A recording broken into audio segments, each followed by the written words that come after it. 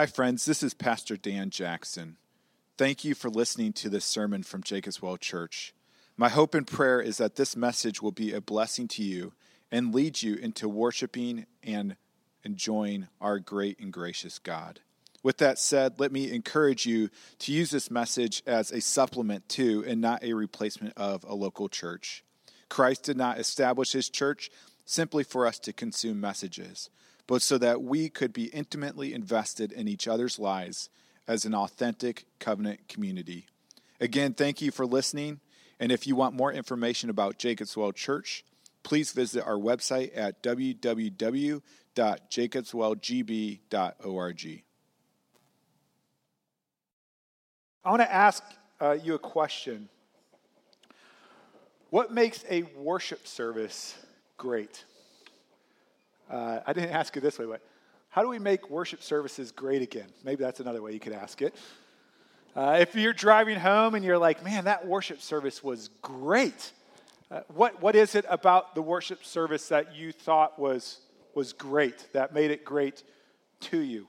I recently received a message from a person who attended Jacob's Well a few times, and the message goes like this. I edited it a little bit just because of length. Says, hey, Pastor Dan, I don't think Jacob's Well is going to be the church for us. It is a beautiful church. Everyone is very sweet, but there were a couple things that just didn't quite fit what we are looking for. That's completely fine. I know we are not the church for everybody. We are not a one-size-fits-all. Sometimes God is calling you to a different community. That is perfectly fine. That's God's call, not my call. And so I'm good with that. And I've gotten that message several times. But what was different about this one is for some reason they felt compelled to list out why Jacob's Well was not a good fit for them. So they said one of it was the music. It seemed to be very somber music, and no one seemed to be enjoying the worship. And the church I came from, everyone would be clapping, singing, kids would be dancing around singing praises. So I think we were just looking for something a little more like that. And the communion threw me for a little bit with everyone doing it together. It was pretty, beautiful, but it didn't give me enough time to speak with Jesus. When I receive a note like that, my initial response is typically defensiveness, right? Like of me, but more so of you. I think these people love Jesus. I've talked with them. I've sat with them. I know they love Jesus. But I also want to take the kernels of truth that are there and see what it's maybe revealing in our heart and how we can come to worship God in the way that he desires. I also read this and I laugh a little bit because I get comments on the other side as well. I get people who come and say, your church is crazy, like charismatic, because, like 3 people raise their hands during the worship service. And, the music is so loud and you play guitar and it's crazy. You may have heard me say this before, but when it comes to Sunday morning worship, especially the music, we try to be an equal opportunity disappointer with everyone. We want to disappoint everyone equally because guess what? The worship is not about you. And it is not about me. The worship is about God.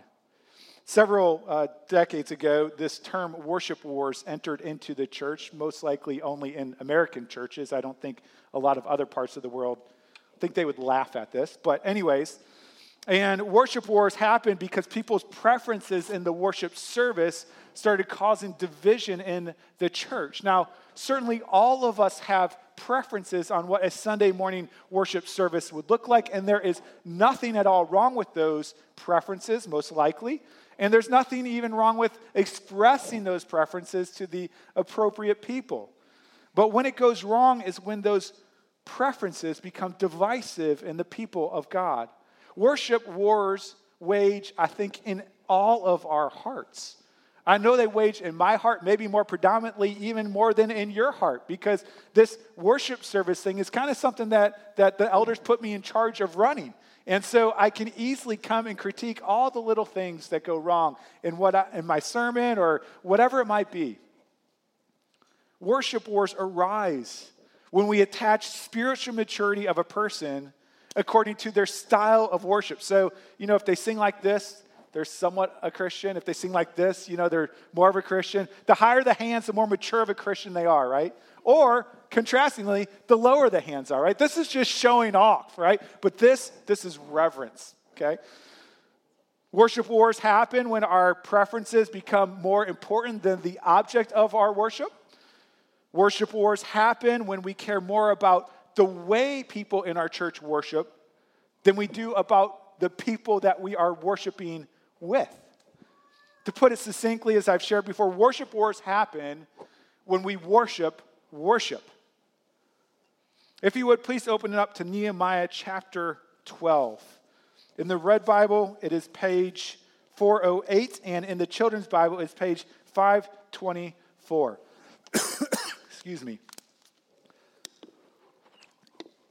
The question I want us to really focus on this morning is, what does good worship services look like to God, right? That's the question we should be asking, isn't it? Today, as we read about this worship service, we'll see that this worship service in Nehemiah is actually a high point in the time of Nehemiah. It kind of goes downhill in the next chapter. But it's a worship service for a very specific purpose, to celebrate what God has done in rebuilding the walls of Jerusalem and to dedicate those walls to God. If you remember, over the past 100 years of Jerusalem, back from Nehemiah, God had done amazing things in restoring and reclaiming Jerusalem as his city. He helped the people rebuild the altar, rebuild the temple, reinstate the sacrificial system, and most recently to rebuild the wall and then repopulate the city.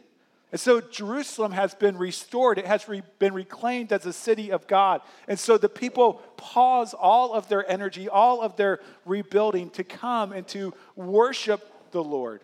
And that's what we're going to read today in this passage. We're going to cover verse 27 through the first verse of chapter 5. So follow along with me in your Bible, Nehemiah chapter 12, verse 27.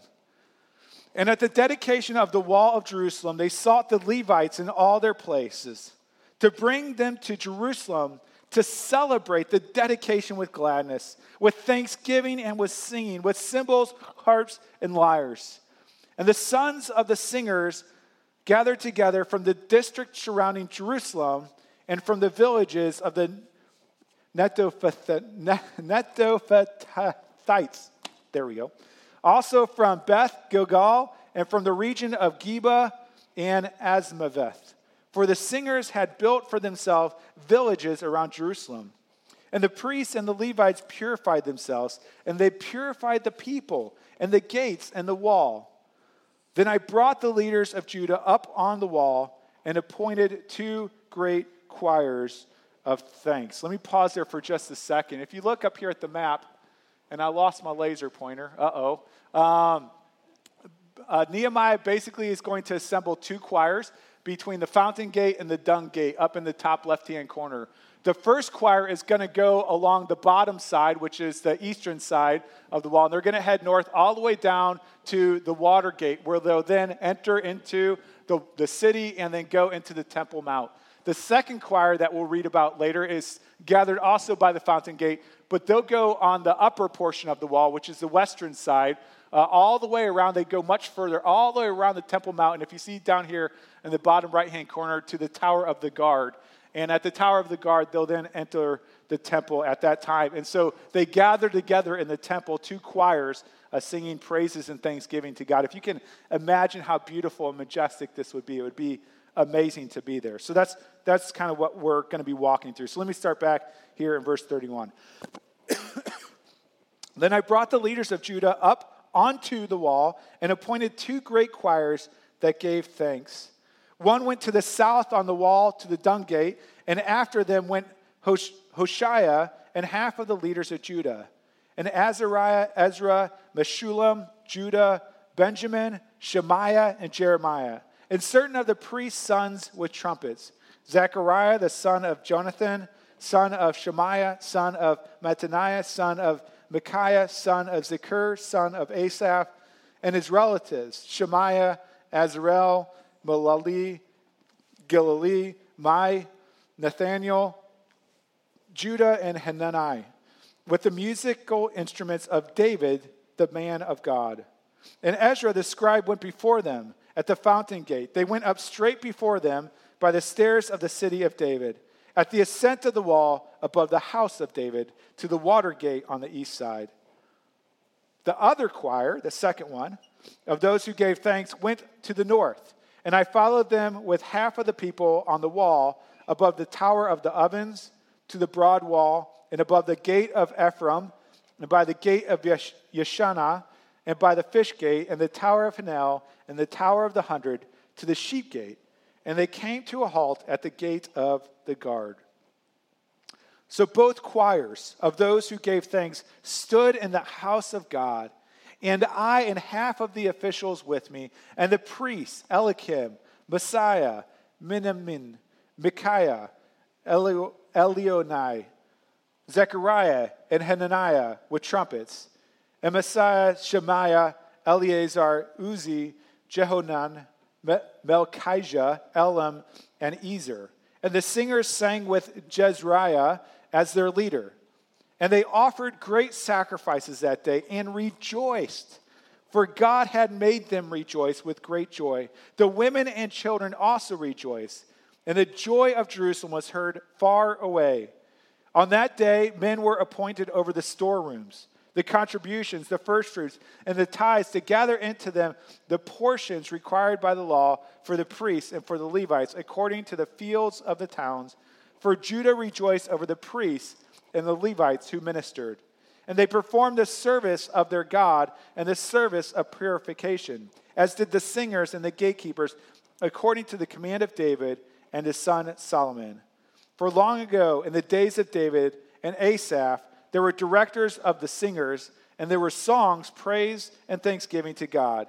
And all Israel in the day of Zerubbabel and in the days of Nehemiah gave the daily portions for the singers and the gatekeepers. And they set apart that which was for the Levites, and the Levites set apart that which was for the sons of Aaron. On that day, they read from the book of Moses and the hearing of the people. Let's pray.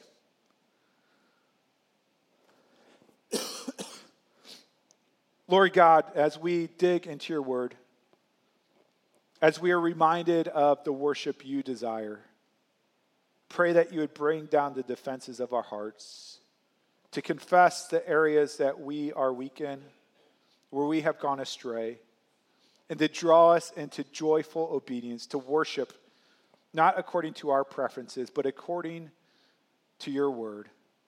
We pray this in Jesus' name. Amen. While this passage, as I mentioned, is certainly describing a unique celebration in the redemptive history of Israel, I do think there are aspects of this worship that can be instructive to us today. And so as we ask the question, what should a worship service look like? There are three aspects of this worship service in Nehemiah 12 that I want us to consider. The first is the components of worship. The second is the heart for worship. And the third is the access of worship. So we're going to start with the components of worship. Now, this passage is by no means exhaustive in talking about the different components of worship, but it's helpful in reminding us of some of those things that are most important to God in our worship service. So I have 5 that I want to semi-quickly walk through. The first component may seem like an obvious one, but it is gathering. Look at verse 27. It says, "And at the dedication of the wall of Jerusalem, they sought the Levites in all their places to bring them to Jerusalem to celebrate the dedication with gladness, with thanksgiving, and with singing, the cymbals, harps, and lyres. And the sons of the singers gathered together from the district surrounding Jerusalem." I know, again, this may seem obvious, but for corporate worship of God, which we do here on Sunday mornings, we are called to gather together. Hebrews 10 puts it this way. It says, "Let us consider how to stir up one another to love and good works, not neglecting to meet together, as is the habit of some." You know, as we walk through the book of Acts last year, one of the things that was noticeable is that you could not keep the people of the early church apart. There was no need to command them to gather together. They gathered together daily for the reading of God's word and for prayer because they desired and they loved the communion of the saints together. Evidently, the church had lost that desire because the writer of Hebrews tells them to not forsake gathering together as some have done. Evidently, they had seen the gathering together on for corporate worship as a thing that became a burden, an obstacle to that which they really wanted to do. The same thing is true today. Many times for people, whether it be physically or in their hearts, they say, I really don't want to go to church today. There are other things that are a higher priority on my list. They have a desire for more rest because, you know what, Sunday's the only day of the week that I really don't have to wake up early. They desire or they have a higher commitment to their kids' sports team. You know, my sons play on different sports teams, and it's amazing because everyone there has a church that they say they're connected to. But when you ask them, they haven't been to church since Christmas. I mean, because they're too busy with their children's sports. There are other things that get in our way, like devotion to the lake house, to our golfing score, whatever it might be. And what's astounding for me as I consider our negligence or our lack of interest in gathering together for corporate worship is if you look at the persecuted church throughout the world today, the reason why they are persecuted, the source of the persecution, typically is because they are gathering together. And they know this, and yet they gather together because they know gathering together corporately for the worship of God is such a blessing from God, and it is so cherished by them that they gather together at the risk of their own freedom and even their own life. And so the first component of corporate worship is gathering together, to not neglect meeting together, as some are in the habit of doing. The second component that we see here is singing. This is kind of all over the passage. We just read about it in the first point with verse 27 through 28, as they gather singers along with cymbals and harps and lyres. Verse 35, we read they gather trumpets. Verse 36, other musical instruments. Verse 38 mentions the second choir. Verse 42 mentions the singers that sang with Jezreiah as their leader. Singing is a major element in the worship of God amongst the people of God. I don't know if you know this, but the single most frequently commanded thing in Scripture by God is for us to pray. The second most commanded thing by God is for us to sing. And so if you come here and you say, you know what, I'm not really a singing type of person, you're not being biblical in your worship. God says we are to come and we are to sing. You know, some of us fall off the other side, which is more where I go. I can't not sing, and I have this temptation to exalt singing and music above the God that I am singing to. And so I am tempted at times to worship the song or the emotion that comes with the song instead of worshiping the God that the song is focused upon. God in his brilliance has created music to be extremely powerful, to express majesty in ways that simple words fall short to do. That's why stadiums are sold out for concerts. That's why there's a radio in every single car. That's why teenagers are wearing headphones all the time. That's why when we get around the 4th of July and, you know, they sing the song, Proud to be an American, you can see old men that are rough and rugged start to cry because music is powerful. Martin Luther said, if you want to comfort the sad, if you want to terrify the happy, if you want to encourage the despairing, if you want to humble the proud, if you want to pacify the aggressive, there is no more effective means than music. God has made music to be powerful. God has created us to sing together in corporate worship, to celebrate the glory of his majesty and goodness of his gifts through song. So the first two components, gathering, singing. The third, praising. To praise someone or something is to express your adoration for that thing or that person. Usually we reserve it for someone who did close to a perfect job at whatever it might be. We praise them for what they did. And we praise in our hearts and in our minds and with our words, but also most certainly in songs. And that's what we see here in this passage. Verse 24, we read that the chiefs of the Levites, their names are listed out, with their brothers who stood opposite them to praise and to give thanks. Verse 46, for long ago in the days of David and Asaph, there were directors of the singers, and there were songs of praise and thanksgiving to God. Now, you see there's a distinction between praise and thanksgiving, and I'll mention that in a little bit. But when we come, we're called to praise God, and we praise God for who he is. We praise God because he's the creator of the heavens and the earth. We praise God because he sends the wind, the rain, the snow, and the sun. We praise God because he is the sustainer of millions of galaxies, as well as the pinky toe on your left foot. We praise God because he has dug out the oceans and formed the mountains. We praise God because he is perfect in all of his ways. He is holy, he is faithful, he is good, he is all-knowing, he is all-powerful, he is light, he is eternal, he is generous, he is compassionate, he is the great comforter, he is a partner, he is merciful, he is our rock, he is our refuge, he is our firm foundation, he is love. We praise God because God is God. And he is worthy of our praise. That rolls into the next component we see here, which is thanksgiving. We saw in verse 24, 26, which we just read, but verse 27 says, "In the dedication of the wall of Jerusalem, they sought the Levites in all their places to bring them to Jerusalem to celebrate the dedication with gladness with thanksgiving." Verse 31, "Then I brought the leaders of Judah up onto the wall and appointed 2 great choirs that gave thanks." Verse 38, "The other choir of those who gave thanks went to the north." Verse 40, "So both choirs of those who gave thanks stood in the house of God." And so 6 times in this passage, you see a fundamental component of worship is thanksgiving. Now, the distinction between praising God and thanksgiving may seem subtle, but it's actually fairly significant. We praise God for who he is, but then we thank God for what he has done in the world and in our lives. In Israel's case, they are thanking God for the restoration of the city, the restoration of the walls. This, after all, is a ceremony to dedicate the walls to God. If you remember, it laid in ruins for hundreds of years, and even as they rebuilt it against great resistance, it was flimsy, it was feeble. You remember Tobiah the Ammonite said, if a fox goes up on their wall, it will break to pieces.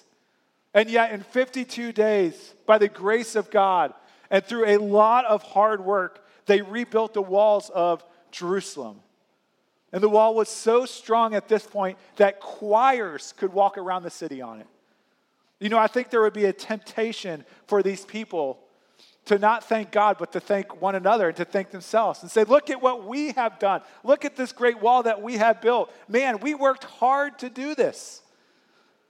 But they knew better. They knew that the thanks was appropriately given to God.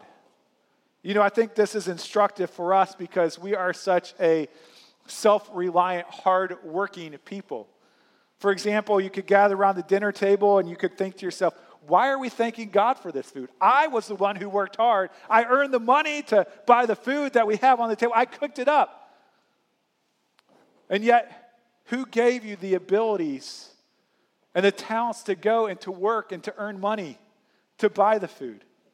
Who was it that made the cow and the salt to season it and make it so delicious? You know, I love that little bit by Jim Gaffigan on bacon. It's not little, it's like 10 minutes long. But my favorite part is he says, you feed a pig an apple, which he says is essentially garbage. We know better, but anyways. He says you feed a pig an apple and it turns to bacon. He says that's either magic or the greatest recycling program ever. We know that that's God. God makes great food for us to enjoy. He gives us taste buds to sense and to delight in those things that he has made. All of it as a finger pointing to the greatness and the glory and the love of God. Christians should be the most thankful people in the whole world because we know that every good and perfect gift comes from God above. The next component we see is giving. I always say this is a little bit uneasy for me to preach about this because it seems kind of self-serving. It provides for my livelihood and things like that. But financially giving is an act of worship. It's not just a means, it's worship to God. Verse 44, we read, on that day, men were appointed over the storerooms, the contributions, the first fruits, and the tithes. Why were they appointed over this? To gather into them the portions required by the law, that is the law of God, God's word, for the priests and for the Levites according to the fields of the towns. For Judah rejoiced over the priests and the Levites who ministered. I love that part, rejoicing over the clergy. That's a good idea. I think we should practice that here. Verse 47, and all Israel in the days of Zerubbabel and in the days of Nehemiah gave the daily portions for the singers and the gatekeepers, and they set apart that which was for the Levites. And the Levites set apart that which was for the sons of Aaron. To be honest with you, when it comes to the thought of money and worship, the question is not, will you worship with your money, but what will you worship with your money? You see, the way we spend money is never neutral. It's always communicating what we value, what we prioritize, what we worship. One of the easiest ways to tell what you worship is by simply pulling out your bank statement and seeing where things have gone. Now, please don't get me wrong. It's good to have money to spend on things that we enjoy as a gift from God. But are we enslaved to use our money to simply serve ourselves, or do we use it to serve and to promote the glory of God? I knew one man who told me that he could not give any money or even come to church. There's a lot of issues going on. He couldn't give to the poor. He couldn't help out mission. He couldn't do any of this stuff because his goal was to retire at a young age. It shows what he worships. He worships retirement and comfort. Another gentleman comes to me and says, yeah, my goal is to reverse tithe. I said, what's reverse tithing? He said, I want to get to the point where I can give 90% away and live on 10%. You see, how we spend our money reveals what we worship. The final thing, and probably maybe the most important component of worship, is the reading and teaching of God's word. Chapter 13, verse 1 says, on that day, they read from the book of Moses in the hearing of the people. The scriptures have always been central to the people of God ever since the scriptures were formed. Moses wrote the first 5 books of the Old Testament, and once Moses moved on and Joshua was raised up as the next leader of the people of God, God comes to Joshua in Joshua chapter 1, verse 8, at the very beginning. And he says, this book of the law, talking about the scriptures, shall not depart from your mouth, but you shall meditate on it day and night, so that you may be careful to do according to all that is written in it.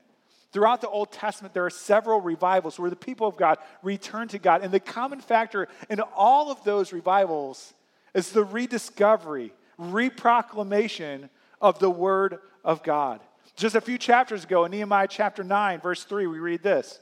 It says, and they stood up in their place and read from the book of the law of the Lord their God for a quarter of the day. I don't know, 4 or 5 hours they read from the scriptures. For another quarter of it, they made confession. That's what God's word does. It reveals our sinfulness and our need to repent. But then it goes on and says, and worshiped the Lord their God. That's what God's word should lead us towards, to worshiping and exalting the God of grace. God's word is central in our worship. We are to be people of the word. You know, when I was on sabbatical, I got to visit a bunch of different churches. I was only in town one weekend, so I actually visited 3 churches on one Sunday, which is fun for me. I'm kind of weird like that. But anyways, as I visited those churches, this term kind of came to mind, and so Trish and I can kind of talk. Hey, here's my laser pointer. Anyways, squirrel. Sorry. All right. But I came up with just this phrase of NBN churches, no Bible needed. It was amazing to me how many churches I could come to and no Bible was needed at all. Because either the pastor just referenced a few verses here and there to kind of communicate his ideas and his thoughts, or they didn't reference the scripture at all. You know, we mentioned one of our emphasis is spiritual intimacy. Another is expository preaching. Because God's word is, guess what? God's word. And God promises that it will be profitable, that it will accomplish its purposes. And so God's word is central to our worship. Before we move on, just one more note I want to make is that something that has happened in the modern church is that we have reduced this term worship to one element of the worship service. We have called singing worship, right? That's worship. So what do? We get in there, we do some worship, we have a fellowship time, we have a sermon, we do communion, and then we do a little bit more worship, and then, the benediction. We even call this person a lot of times the worship leader, okay? Now, I know this might seem a little bit nitpicky, but I think it's actually a fairly significant deal, because what happens by labeling one component of the worship service worship is that we are elevating that part above all the other parts, unintentionally, I think. But that's what we're doing. And so what we do here, when we gather, when we sing, when we do call and response, even when we do fellowship together, we are continuing in worship. As the proclamation of God's word, as we're doing communion, as we are giving our tithes and offering, all of it is a part of the corporate worship of God. And so if you catch yourself saying, worship leader or someone else, maybe you can gently encourage them or yourself. It's all worship. It's all an offering to God that he responds with his grace. So those are the components of worship. Secondly, is the heart of worship. Again, this is by no means exhaustive. Throughout Scripture, we see how we should come to God with humble hearts, with repentant hearts, in awe and in reverence of God. But look at the focus in this passage. Verse 43 says, "And they offered great sacrifices that day and rejoiced, for God had made them rejoice with great joy." I love that line. That's their heart posture. "The women and children also rejoiced, and the joy of Jerusalem was heard far away." Rejoicing is not a peripheral issue to God. It is central to our worship of God. Just taking an exam of the Bible, you see this all over. Just a couple of verses. Deuteronomy 12 says, "And you shall rejoice before the Lord your God." Habakkuk 3 says, "Yet I will rejoice in the Lord. I will take joy in the God of my salvation." Zechariah 9 says, "Rejoice greatly, O daughter of Zion. Shout out loud, O daughter of Jerusalem. Behold, your king is coming to you." Moving to the New Testament, Jesus himself says, "Rejoice and be glad, for great is your reward in heaven." Romans 12, "Rejoice in hope." 1 Thessalonians 5, "Rejoice always." Philippians 2, "Even if I'm being poured out as a drink offering upon the sacrificial offering of your faith." In other words, even if I'm being persecuted or if I'm dying for the sake of Jesus, I am glad and rejoice with you all. Likewise, you also should be glad and rejoice with me. Finally, Philippians 4, "Rejoice in the Lord always. Again, I will say rejoice." It seems pretty clear God's view of our rejoicing, isn't it?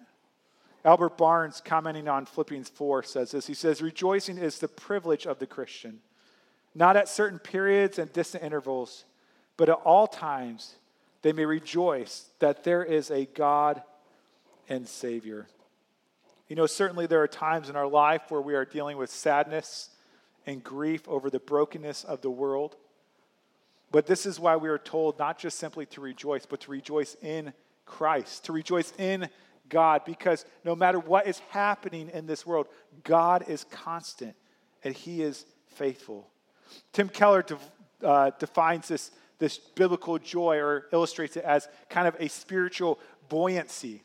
That whatever comes your way, when happiness maybe diminishes, that inner joy remains because you have this inner buoyancy of joy that is determined not based on your circumstances, but on God who is constant and faithful. Friends, if you tether your ultimate joy to your friends, you will be driven to despair. If you tether your ultimate joy to your family, your children, your joy will be forsaken. If you tether your ultimate joy to your health, it will be destroyed. If you tether your ultimate joy to anything in this world, your joy will sink. But if you tether your joy to God, no matter what storms come your way, your joy will float, because God is faithful all the time, because God is good all the time. Friends, we are called to come with a heart of joy to worship the God who is faithful. Finally, the access to worship. I know sometimes I approach Sunday mornings like God is lucky that I showed up today, right? I'm really busy, God, but for you, I'll do it, right? Lucky God, Dan showed up today. I kind of have to, because I do that whole preaching thing. But anyways, we kind of treat God like this old man who's lonely and needs a visitor.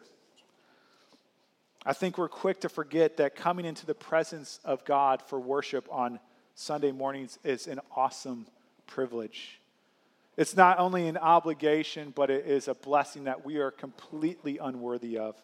Sinful man should not be able to come into the presence and worship God. If you remember, Moses said to God, he said, God, please show me your glory. And what did God say? God said, you cannot see my face, for man shall not see me and live. I love the description of Isaiah that he gives of when he has a vision of the throne room of God. The imagery is just unbelievable and shows us the awesomeness of God. Isaiah says, I saw the Lord sitting upon a throne, high and lifted up. Can you imagine this? And the train of his robe filled the temple. Above him stood the seraphim. Each had 6 wings. With 2 he covered his face, because not even the seraphim could look on the holiness and greatness of God. And with 2 he covered his feet, and with 2 he flew. And one called to another and said, holy, holy, holy is the Lord of hosts. The whole earth is full of his glory.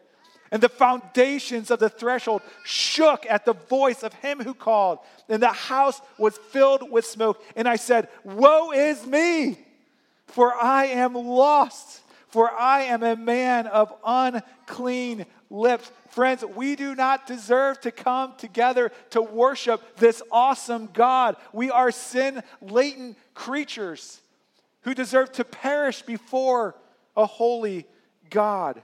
This is the tension for us today. This was the tension for the people of Israel at that time, and yet God makes a provision for his people that they might come and worship him.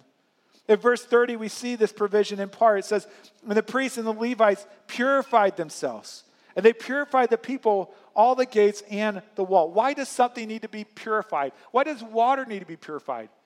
Because it's contaminated. We're contaminated by sin. There's this ceremonial washing with water in which the people would be ceremonially cleansed and allowed to come into the worship of God. Verse 43 mentions as well, and they offered great sacrifices that day and rejoiced. Why did they have to offer sacrifices? They had to offer sacrifices for their sin, because without the shedding of blood, there is no forgiveness of sins. Friends, how can we, as a sinful people, gather together to worship a holy, mighty, and awesome God? How can we come to this consuming fire and not be burned? It's only through the cleansing of sacrificial blood. Ephesians 2 says, but now in Christ Jesus, you who were once far off from God, have been brought near by the blood of Christ. Hebrews 9 says this, for if the blood of goats and bulls and the sprinkle of defiled persons with the ashes of a heifer sanctify for the purification of the flesh, how much more will the blood of Christ, who through the eternal Spirit offered himself without blemish to God, purify our conscience from dead works to serve the living God? Friends, when we come on Sundays, we come before an awesome and powerful God, and yet we leave because we are protected by Christ. On YouTube, there's a video, and I posted on our Facebook page. You can look at it later if you want. But it's entitled, The Most Dangerous Job on Earth, HV Cable Inspector. HV means high voltage inspective cable. And the video starts with this man who's sitting on this metal platform that's connected to the legs of a helicopter. And you see him flying out over this great vast area. And they come up on this river, and going over this river are these high voltage power lines. And they're probably like 300 yards in the air. They're way up there. And so as he's flying towards these voltage lines, these power lines, he starts talking. It's narrated by him. And he says this. He says, back in the late 1800s, there's a gentleman by the name of Michael Faraday. He had a theory that if you enclosed a man in a metal cage and energized that cage at whatever voltage, that man would live. The voltage would flow around him. And then you see him crawling onto the wires. It's crazy. And he says, I wear a hot suit, which is 25% stainless steel thread. And that metal thread means I have a Faraday cage around me. And he says, 500,000 volts pass over my body, but I can work without interference from electricity because of that Faraday suit. As the video goes on, you see him crawling on the wires hundreds of feet above the ground.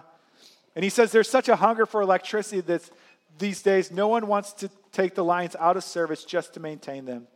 And then the video ends with the man saying this, and I love it. He says, there are only 3 things I've ever been afraid of: electricity, heights, and women. And he ends by saying, and I'm married too.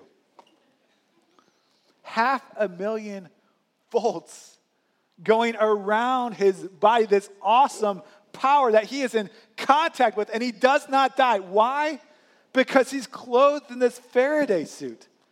How can we come and worship a God who is far more powerful than those voltage lines without dying? Because we are clothed in the righteousness of Christ. You see, at the cross, there was this great exchange in which we gave Christ all of our sin, all of our shame. He pays for it in full.